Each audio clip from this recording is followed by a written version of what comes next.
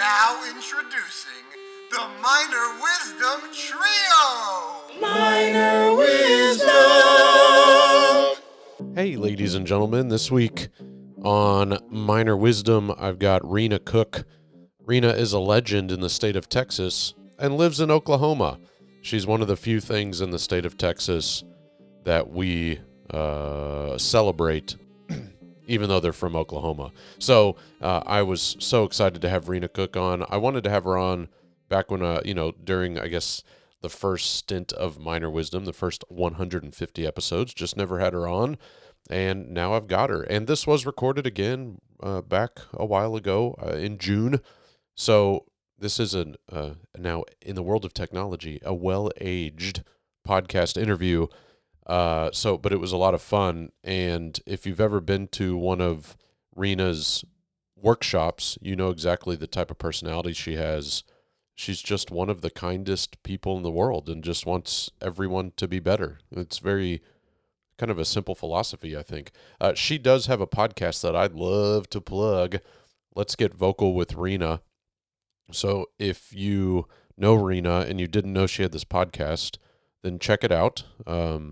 Again, workshops galore and teaching galore and lessons galore and just so much knowledge inside of her brain. She's one of those people that has forgotten more than most people have been taught or learned. So just a delight to have Rena on. And she gives me a little bit of PD at the end because I was wondering, you'll find out what it is, but hopefully you've kind of noticed this go around with the podcast that maybe my voice has a little bit more inflection on my words, and that has a lot to do with what Rena did at the end of the interview. Hey guys, make sure you are signing up for TXETA. Make sure you guys are getting in to register now. I believe September 9th or 10th, something like that, the early bird, which I think is crazy that early bird ends 2 weeks out of the actual event, less than 2 weeks out. But hey, we're trying to throw you a bone here, so it's not like it's a dumb idea. But I wouldn't necessarily call it early bird because it's not that early. You're waiting until a couple days before the event to register last minute. Some of you I know are registering late because you just weren't able to get approval from admin during the summer, and that makes sense. So hopefully people are registering. The exhibitor area is filling up. I don't think it will be 100% full, but compared to where we were last year in hopes to get exhibitors, we are leaps and bounds beyond that. So really cool ideas. I know Aaron Martin will be there and chatting with him about his ideas for how he's going to set up his booth. Is kind of fun, kind of cool. So I'm excited to see it. Got a lot of people, a lot of groups, businesses, not people, groups, businesses, however you define a business, people, that's a political thing, but lots of organizations and businesses that have secured more than one booth, multiple booths. So I'm curious to see how they set those things up because that's always fun. And no offense to Ludlam, but not in the Ludlam way where you're just throwing out two tables and throwing some swag on the tables. It's stuff that technology and things like that you're going to want to be prepared to have a discussion with your admin about bringing in these people. Covenant, Stage Spot, Techland obviously is going to be there. But even ETC, there are quite a few that are going to be there with multiple booths. So it's really cool to see that. You've also got some colleges, not a lot so far.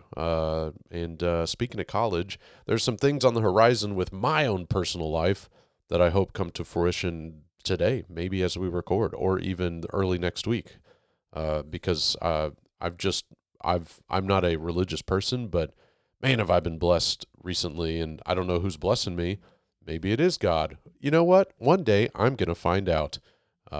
We all will. That's the guarantee in life. So, not to get morbid, but again, just make sure you're signing up for TXCTA. And also Thespians opens up very soon. In just a couple weeks, registration opens up for that. We've got the educator Collaborative, not the Educator Conference, but the Educator Collaborative, TTEC. We have a chat tomorrow to get the ball rolling on things for that, and that is January 12th through 14th in Rockwall, Texas. Speaking of Rockwall, I saw this a couple days ago. Rockwall's one of the most expensive places to live, or maybe the I'm a headline reader. Maybe the housing market is becoming the priciest, or the richest people live in. I don't know, man, but Rockwall has money, so it's exciting to be in Rockwall for TTEC. Maybe I should have done my research. Hey, research team, get on that, man. Anyway, super excited about everything. School started for me Thursday. I tweeted about it or Facebooked or did something. I put it on the socials, but I didn't start with students. I only have students every other day, #blessed, and it's really awesome. But the first day of school was Thursday, and then I saw my students on Friday, all 12 of them, because, that's just the life I live. So it's amazing, but I do love my job. Anyway, enough about me. Let's get to Rena Cook. Why not? Make sure you like me on Twitter, or follow me on Twitter, or do something on Twitter. Slide into my DMs. Friend me on Facebook. Shirts are still available. Get all the stuff, okay? Please enjoy Rena Cook. If you don't enjoy this interview, something is very wrong with you. Very wrong. Have fun. I don't remember a time when I wasn't engaged and excited about the theater.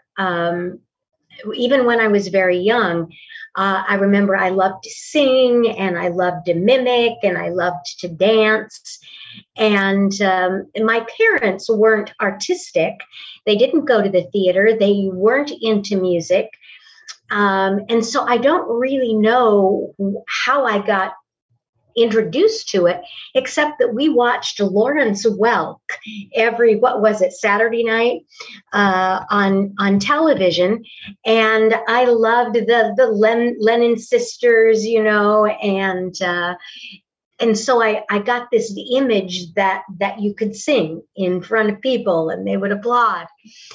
So I wanted to take dance lessons. So I made pot holders, the kind on the loom that you weave, and I sold them door to door, 2 for $0.25, to make money to buy my first pair of black patent tap shoes. And so I took every kind of lesson that you could. I sang, I danced, I twirled baton. I auditioned for plays. And I harbored, this passion or this dream all the way through school. And when I went off to college, to study acting, my parents encouraged me to get a theater education degree. And so I did. And when I did the student teaching part, it's like, oh my God, I love this teaching thing. My purpose is to teach. I recognized almost immediately that God had put me on this earth to teach, and my passion was theater. So I coupled those and became a high school theater educator for 16 years, and I loved it. I went back to school to get a master's degree because I wanted to be a better director. And from that master's degree, then I started teaching in college. And so I spent a couple of decades then training actors at the university level. And from there became addicted or obsessed with voice. And I recognized that if the voice is not working, nothing else works. So I decided to quit my job and go to the Central School of Speech and Drama in London, where they have one of the world's best courses to train voice trainers. So I did that and came back just a teacher reborn, on fire about voice.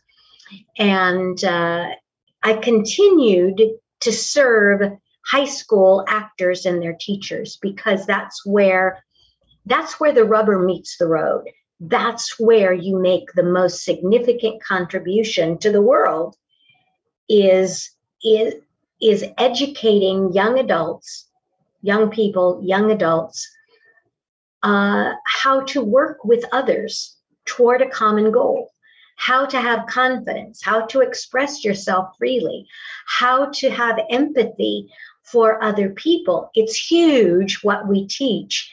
And so even when I was working in college, and now that I have a corporate consulting business, I still give a great deal of time to high school educators and their students. So that's kind of my story. Yeah, no, good. And I guess I was introduced to you because of Darla Jones, who thinks the world of you, and grateful for that. So I want to go back to your, well, first of all, did you get your tap shoes? Did you? I did get my tap shoes. And I still have those original taps. After I outgrew the shoes, I took the taps off. Tap dancing. Dancing is an important part of what I still do. Yeah. Although I don't teach it, I don't choreograph, I don't dance in public anymore. It's still movement, and music is a very heavy part of my teaching and how I express myself in my own downtime. Yeah, I was going to say, because I didn't engage in your workshop last summer when we had you here for Texas Thespians, but I watched it because I was recording it and stuff. But excuse me, but yeah, it was very fluid when you had people up and moving, and so yeah, you can see now that you kind of focus on that a little bit on that part of your life.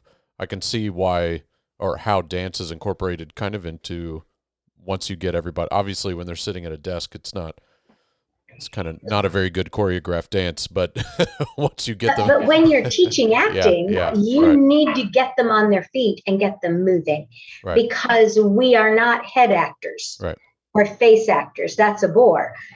When the whole body is engaged, and we can do that through music, through movement, through improvisation, through dance, masked as other things, to get our bodies alive with the story that we're communicating. And so now you're doing summer sessions at the University of Houston for the educator master, right? For the theater educator They have a 3 summer master's degree at the University of Houston, and it's a very intense program for theater educators. And we have elementary, junior high, and high school, and some post-high school, junior college theater educators who just want to be broadly better. Yeah. They want more information about how to teach this thing that they love. Right. And the teachers that come to us are just on fire.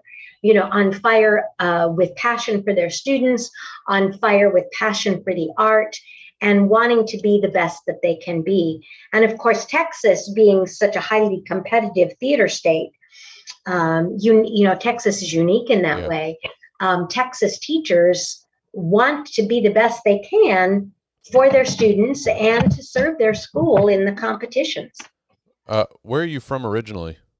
Originally, I'm from Tucson, Arizona. Okay. I was raised there, and in my early 30s, found my way to the Midwest and have been in the Oklahoma area ever since the late 70s. Right. I taught at the University of Kansas, at OSU, at OU, and then subsequently, this is my 10th year here in Houston, and I teach directing here on this course.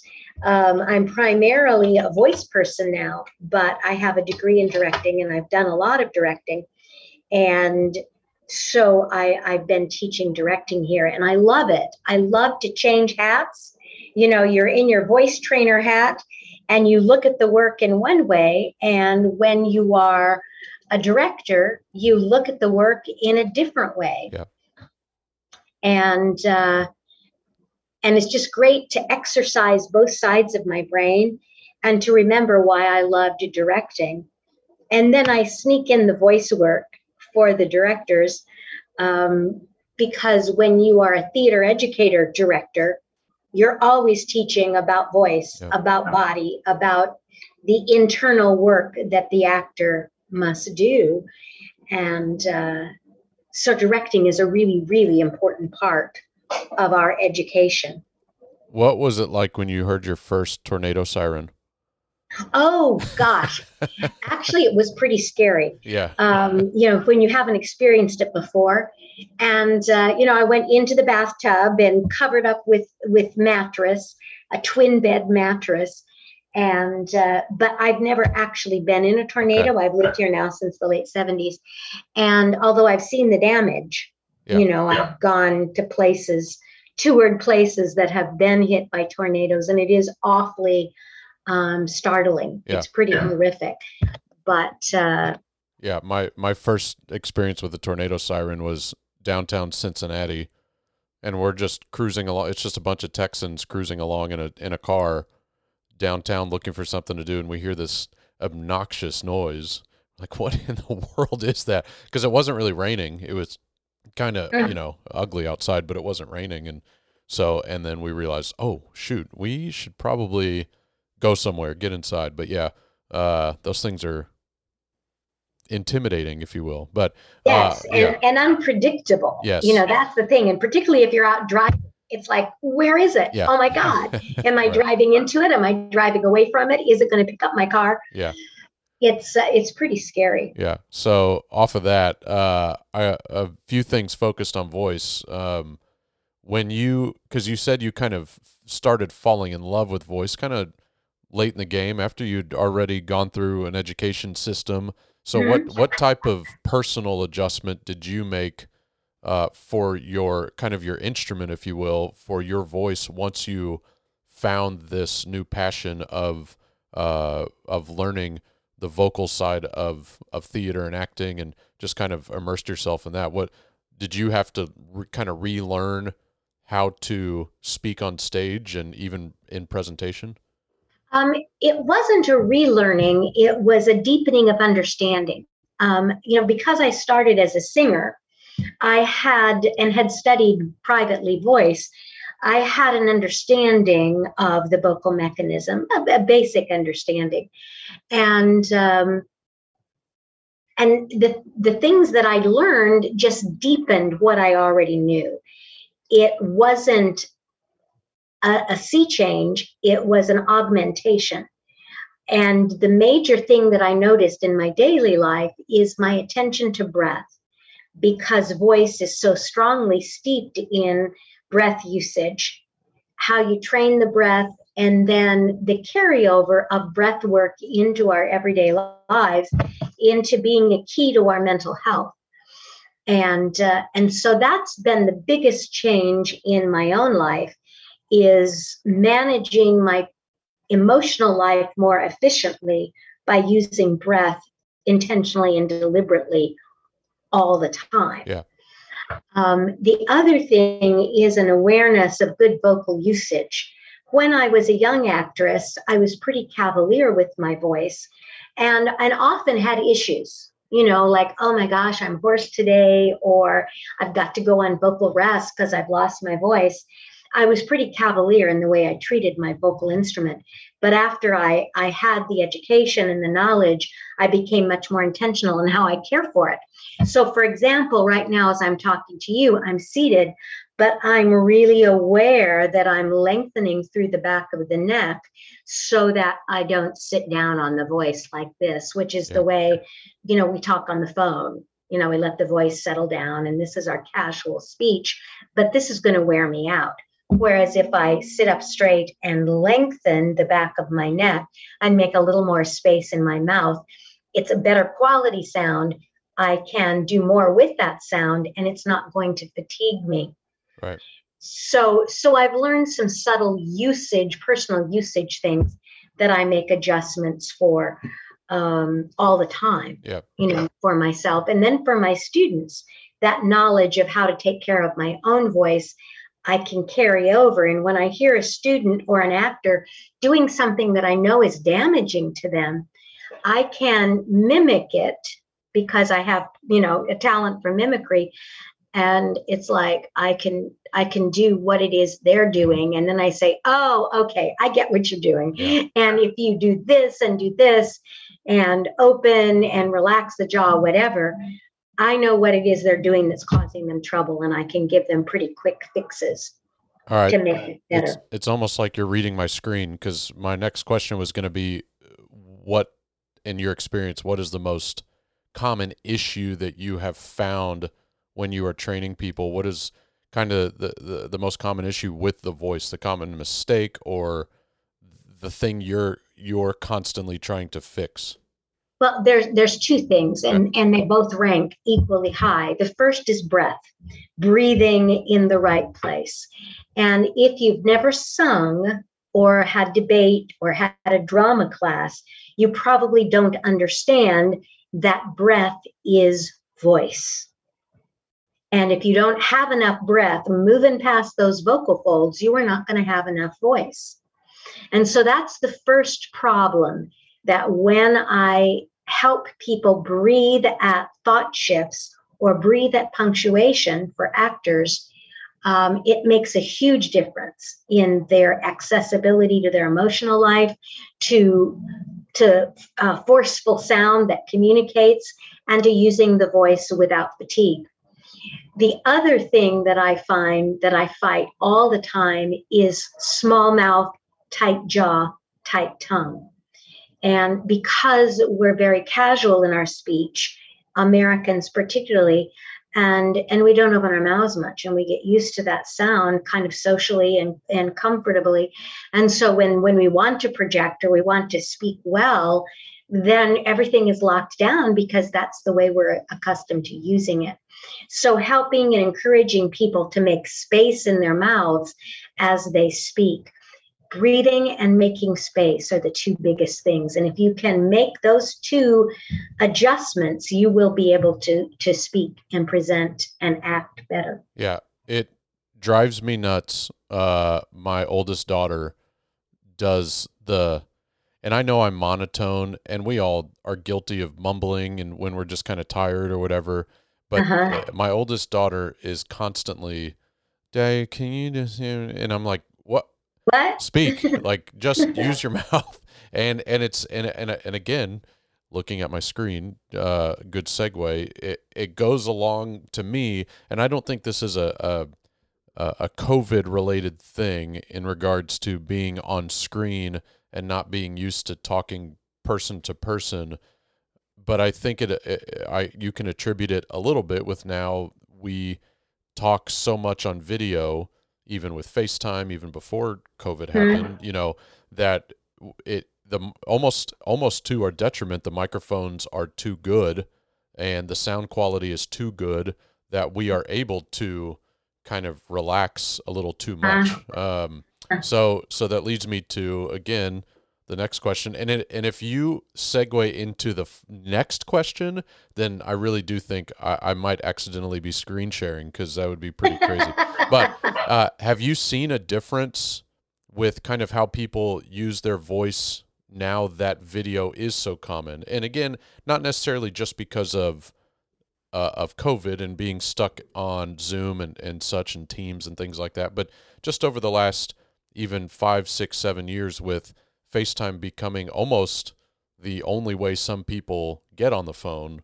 Right. Is there sort of a change and adjustment that you have had to make because of that over the past few years?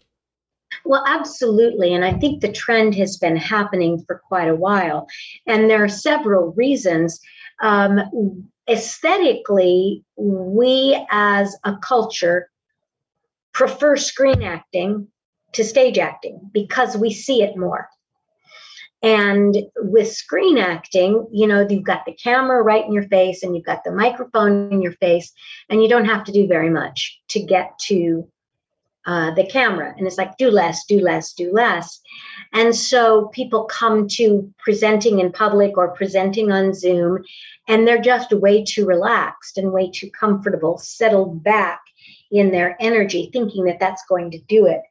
I teach level up your Zoom charisma and encourage people to sit up straight, to make sure they know where their head is in the screen, and lean in and act like you're listening and open your mouth more than you normally would.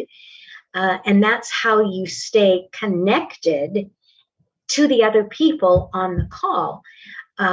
And so whether you're the presenter or just attending, you have a responsibility to put your energy out there, to put your language out there, to put your attention out there, so that we don't become a society of just passive whatever kind of people. If you understand me, fine. If you don't, fine. And I've noticed that happening because of our aesthetic change toward realism. The other thing is texting. We text a lot, so we're not forced to use our voice. And when we are, as you say, we've got the camera. So social changes, the way we communicate have changed.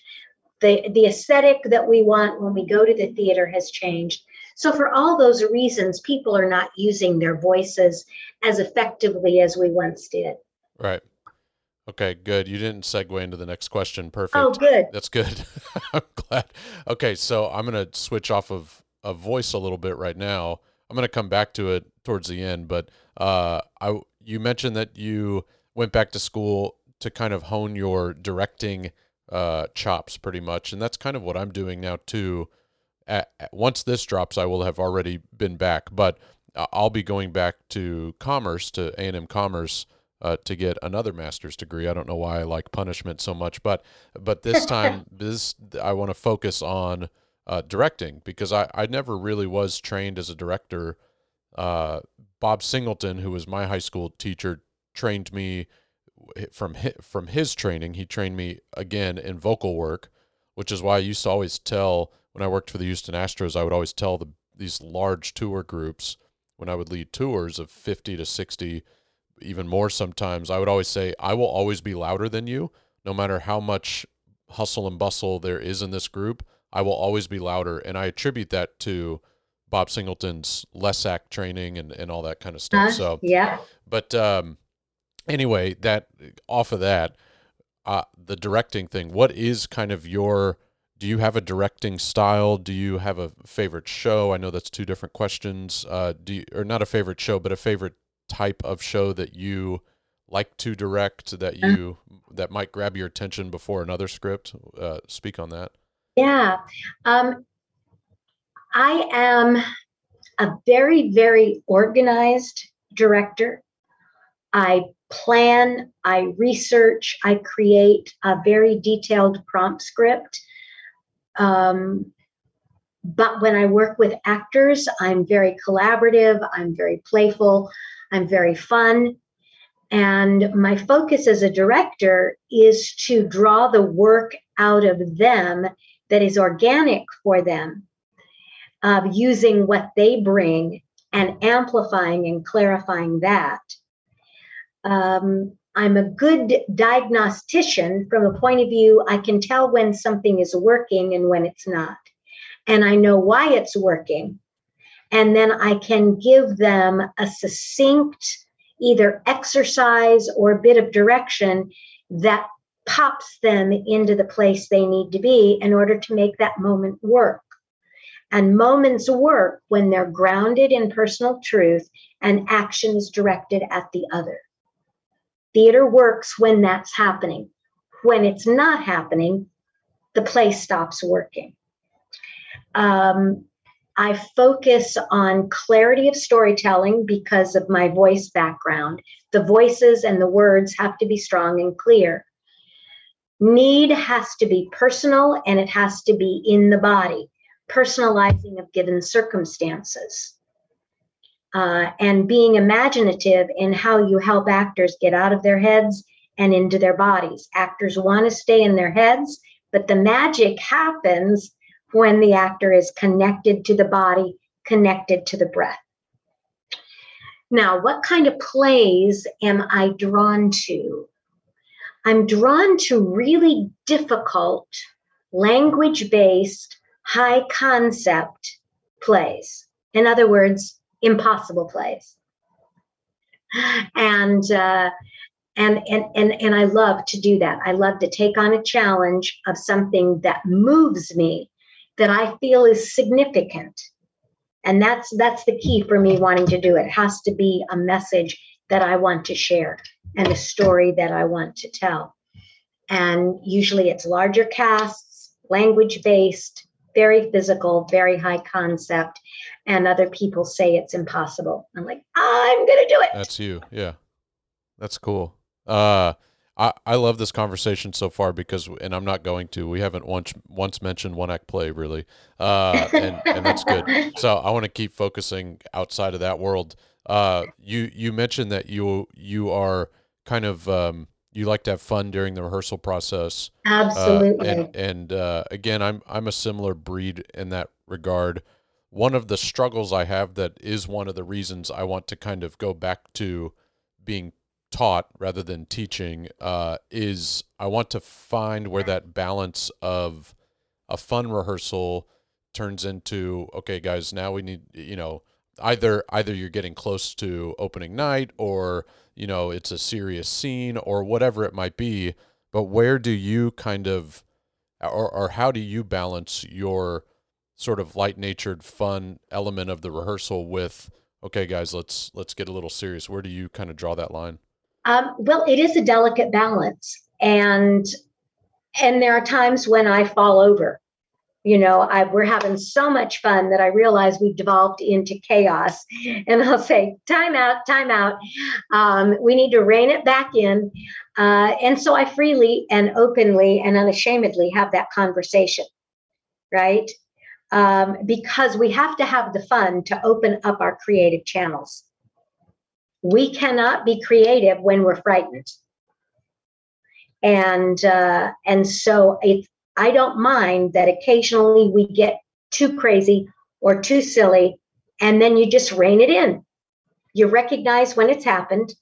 I always take the blame. It's like, I started it, you guys, I'm sorry, but now we need to really focus on this moment. And so generally that pulls us back. If we get too crazy, I'll do a big old timeout and really have the talk. Yeah. The mom voice. Yeah. Right. And have the talk.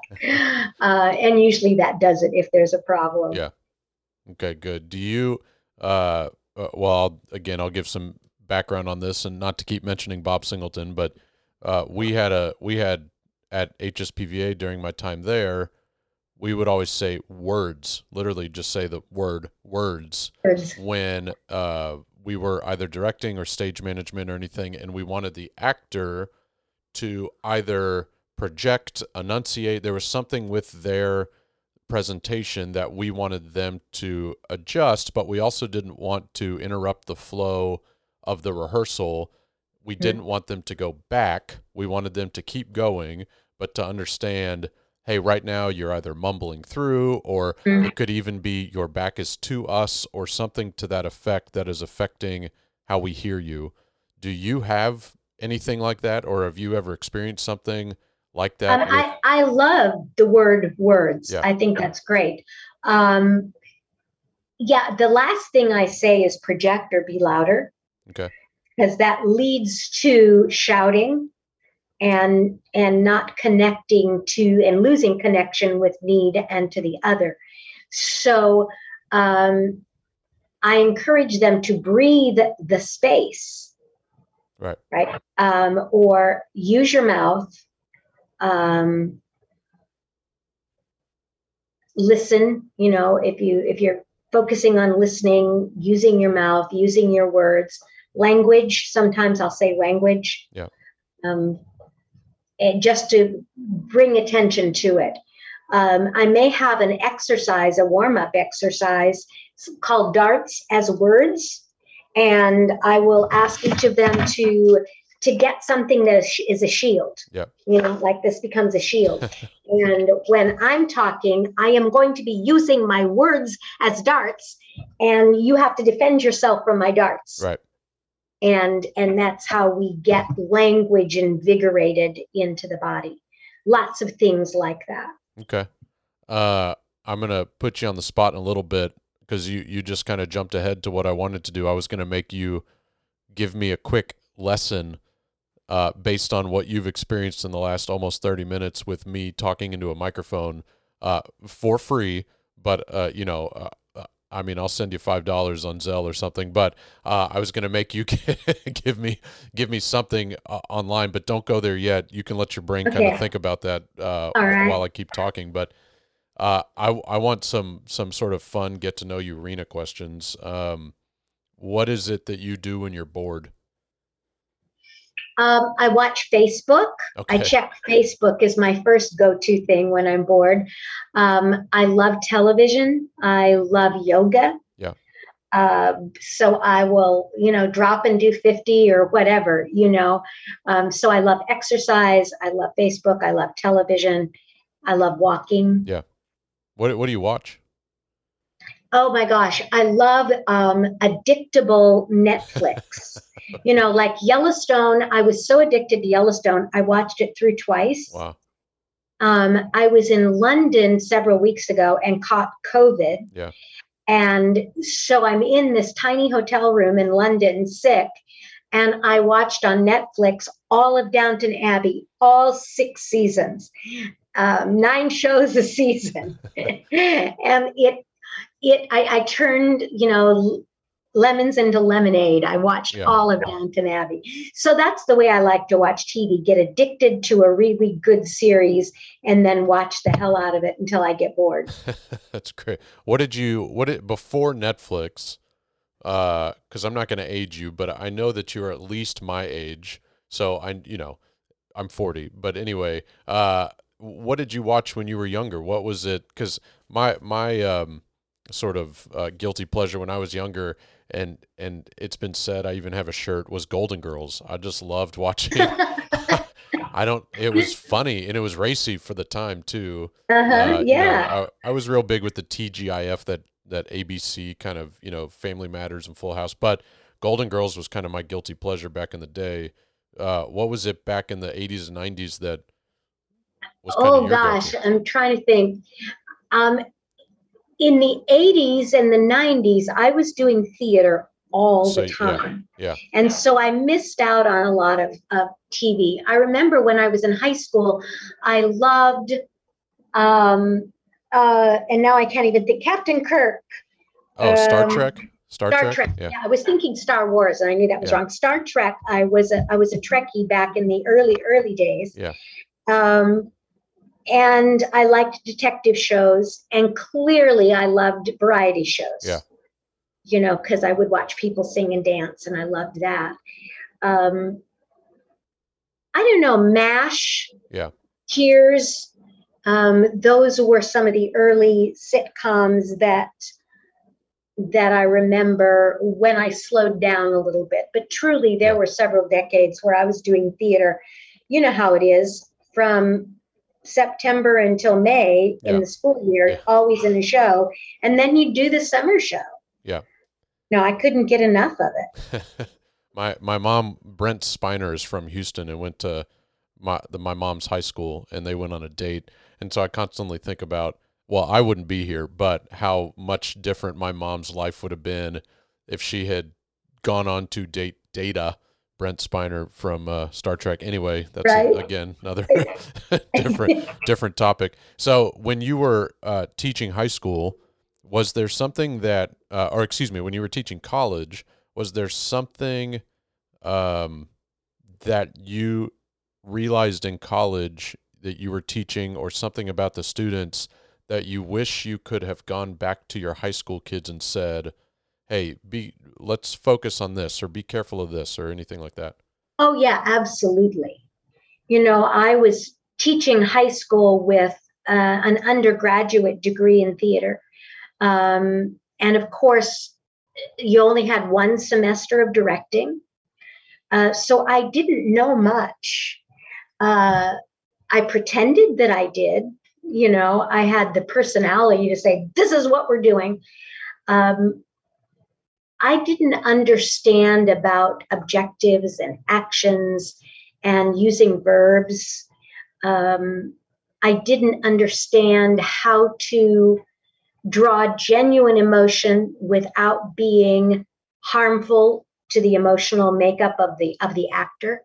And so I avoided it completely. I avoided emotional truth because I didn't know how to help the students deal with it. So I learned that. I just deepened everything that I thought I knew about the theater. And of course, then the history of contemporary acting styles, I didn't know anything about. And that was exciting to learn about the craft and how it has developed and where it is now in its development. I find that pretty interesting. Yeah. Yeah. And when you were doing high school theater, were you in Oklahoma? Where were you teaching high school? Partially in Oklahoma. Okay. I started in Tucson teaching high school theater. And then when we moved, I taught in Tulsa. Okay. And taught at a number of schools and ended up building a program at Jenks High School in Tulsa, Oklahoma. And I loved everything about it. Yeah. You know, I loved dealing with the parents and organizing booster clubs. And I loved traveling with the students, taking them to New York to see shows. I loved competing. I loved going to the tournaments on the weekends, you know, and there wasn't anything about it that I didn't like. Right. Is there something you miss about Tucson? Tucson, oh my God, I miss it every day. Yeah. I don't know, I say that you spend the first half of your life trying to get away from home and the second half of your life trying to get back on. Yeah. The mountains in Tucson is my favorite place in the world. I would love to go back, kind of be a snowbird and get a place and stay there in the winters, come back to Oklahoma. Well, Oklahoma's not much better in the summers, is it? No. Except it's not as high in temperature, but certainly high humidity. Yeah. So. Yeah. Tucson is one of my favorite places I've ever been. I don't know if a lot of people know about Tucson, so and maybe that's for the better.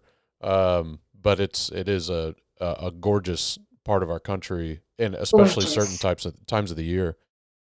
Well, when you grow up with that, when that's the first place you love, that becomes the thing that you love. Yeah. I mean, I love leafy, I love forests, but the desert turns me on. Yeah. It is gorgeous. So, good for that. So, I want to get you out of here on a lesson. So I don't want you to give anything away for free. I want it to be simple and basic.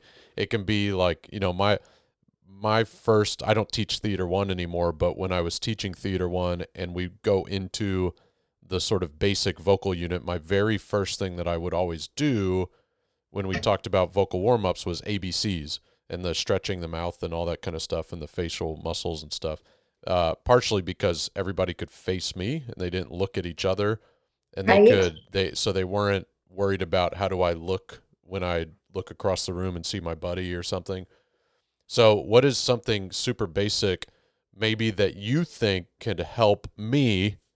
It's just you and me listening to this right now. That would, and I'm not going to be offended by anything you say, but that you think would help me be a better speaker into a microphone and on Zoom that you've experienced over the last now almost 40 minutes. Okay. Well, you mentioned yourself early on that you tend to be monotone. Yeah. And it's kind of an American thing to use only a couple of notes of our pitch range, and usually it's low. Yeah. Well, what that does, if we do that consistently, is our vocal folds forget how to make pitch change. Okay. Right? Vocal folds make pitch change. When we go higher pitch, the vocal folds stretch and vibrate on a thin edge.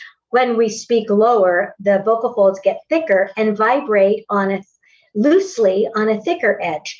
And so we have to trick our vocal folds into learning to do that. Okay. Right? They become kind of atrophied. And so if you're working on a speech and you want to get more natural inflection, you can do an exercise called 1 to 10, shoot for the middle. Okay. It's just 1, 2, 3, 4, 5, 6, 7, 8, 9, 10. Okay. And then you just go into whatever it is you're going to say, and you will automatically have more expressive inflection. Okay. So am I start high on 1? The high is the odd numbers, okay. and the lower are even. And just am I getting unnaturally high, or am I going high-ish? High-ish. So like 1, like that. Yeah. Okay. Because I could do higher and lower. 1, 2. Yeah. That doesn't help me. That's hurting. Yeah. 1, 2, 3, 4. Okay. Do you have a sonnet or a monologue that you use at the ready? I do not. No, I have a Ava, why are you doing that kind of thing? Because I'm a dad to 2 daughters. Let me see. I don't remember what I did a few sonnets when I was in high school, and I think it was sonnet 114, if I'm not mistaken, but I could be wrong. Remember the first line? Yeah, or whether doth my mind being crowned with you. Yeah, okay. I just looked it up, but it is sonnet 114 because I do remember this. Okay. Okay. So you're reading a sonnet there, right? Yeah, I've got it up. Okay. So just read the first 4 lines. Okay. Just read the first 4 lines.